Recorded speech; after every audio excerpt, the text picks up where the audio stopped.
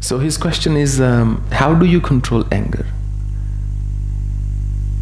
कि मनुष्य अपने क्रोध पर कैसे काबू करे। क्रोध एक बड़ी विचित्र भावना है। क्रोध में मनुष्य अंधा हो जाता है, परंतु क्रोध कभी अंधा नहीं होता। क्रोध को पता है कि सामने वाला सह सकता या नहीं, उसके हिसाब से होता है वो। अगर तो सामने वाला बलवान है तो आप कभी क्रोध नहीं करेंगे। अगर सामने वाला क्षीण है, सामने वाला आपका क्रोध सहेगा, तो आप क्रोध करेंगे। अगर इस सरल सी बात का विचार नहीं करेंगे तो भयंकर फिर लड़ाई होती है, तनाव होता है, विरोधाभास होता है। क्रोध को काबू करने के एक तो है कि मूल कारण तक जाया जाए। क्रोध का मूल दो ही चीजें होती हैं। एक अहंकार। अहंकार पर इतनी सी चोट होती है तो सबसे पहली जो भावना होती है वो क्रोध की होती है।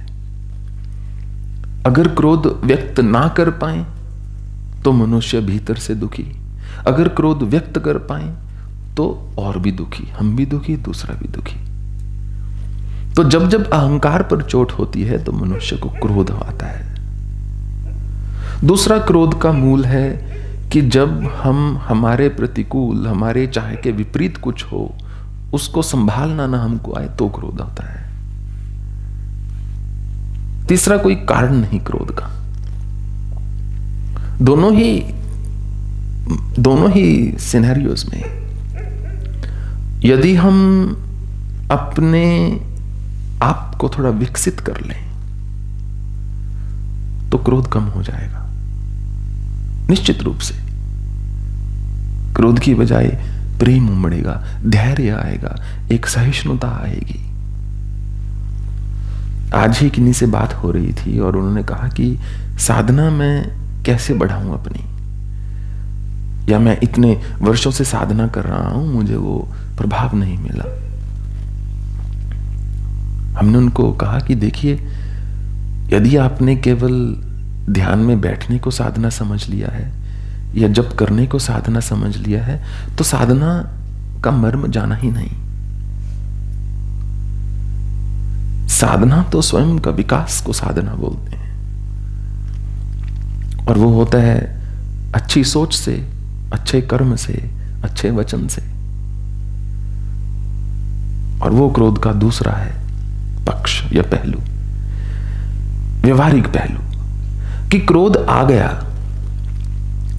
उस समय अपने मन में आई बात को बोलने की बजाय अपने आप को यदि दे सकते हो तो 3 दिन का समय दे देना चाहिए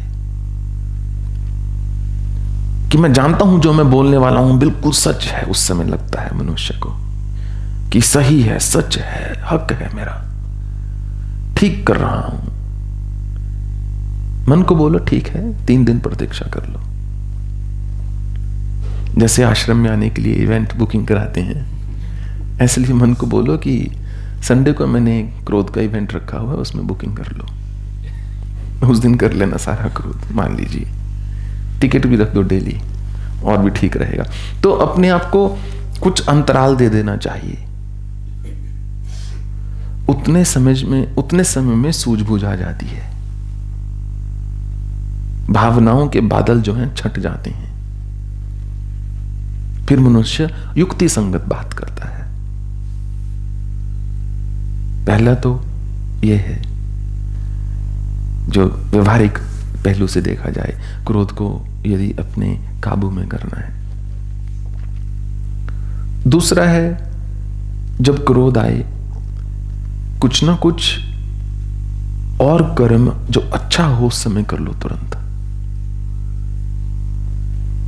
फिर मन को उसकी आदत पड़ जाती है।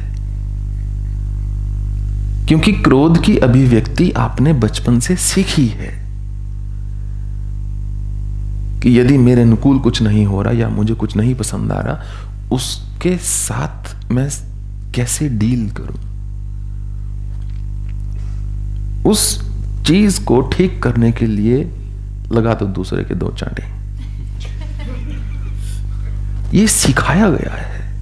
ये जो बर्ताव है कहीं ना कहीं आपने होते हुए देखा है क्रोध करने का, कहीं ना कहीं परिवार में, स्कूल में, समाज में आपने देखा, और क्योंकि बाकी सबने स्वीकारा, आपने भी इसको स्वीकार लिया कि हां सब करते हैं, मैं भी कर सकता हूं। तो उस वृत्ति को बदलने के लिए उस क्षण, उस समय यदि कुछ और कर लेंगे, मान लीजिए उठ जाना, पानी का गिलास पी लेना या कुछ भी, जब 4-6 बार इसको कर लेंगे या 4-6 हफ्ते कर लेंगे तो मन की नई वृत्ति उस हिसाब से तैयार हो जाती है।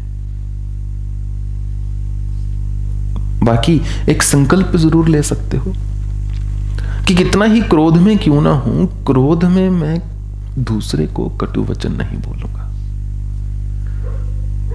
और चाहो तो दूसरे को बोल सकते हो, क्योंकि घर में ही मनुष्य सबसे अधिक क्रोध करते ना, बाहर तो कौन सहता क्रोध, कोई नहीं सहता। काम पे जाके तो कोई क्रोध नहीं करता, 2 मिनट में वो निकाल के बाहर करते हैं। तो घर पे ही करने वही परिचित चेहरे होते हैं जिनके आगे क्रोध निकलना है। तो किसी को बोल देना चाहिए कि मुझे याद करा देना, मैंने ऐसा संकल्प लिया था कि मैं क्रोध नहीं करूंगा। हो सकता है वो व्यक्ति आपको याद करे, आप बोलो संकल्प गया भाड़ में, पहले मेरी बात सुनो। ऐसा भी हो सकता है, पर पता नहीं चलेगा जब तक करेंगे, करने से ही पता चलेगा। सो एक तो मूल जो हमने बताया है कि अपने चेतना को यदि विकसित कर लेंगे, क्रोध कम हो जाएगा। दूसरा, ये जो 2-3 व्यवहारिक ढंग हैं, इनको अपनाने से क्रोध पे काबू आ जाता है।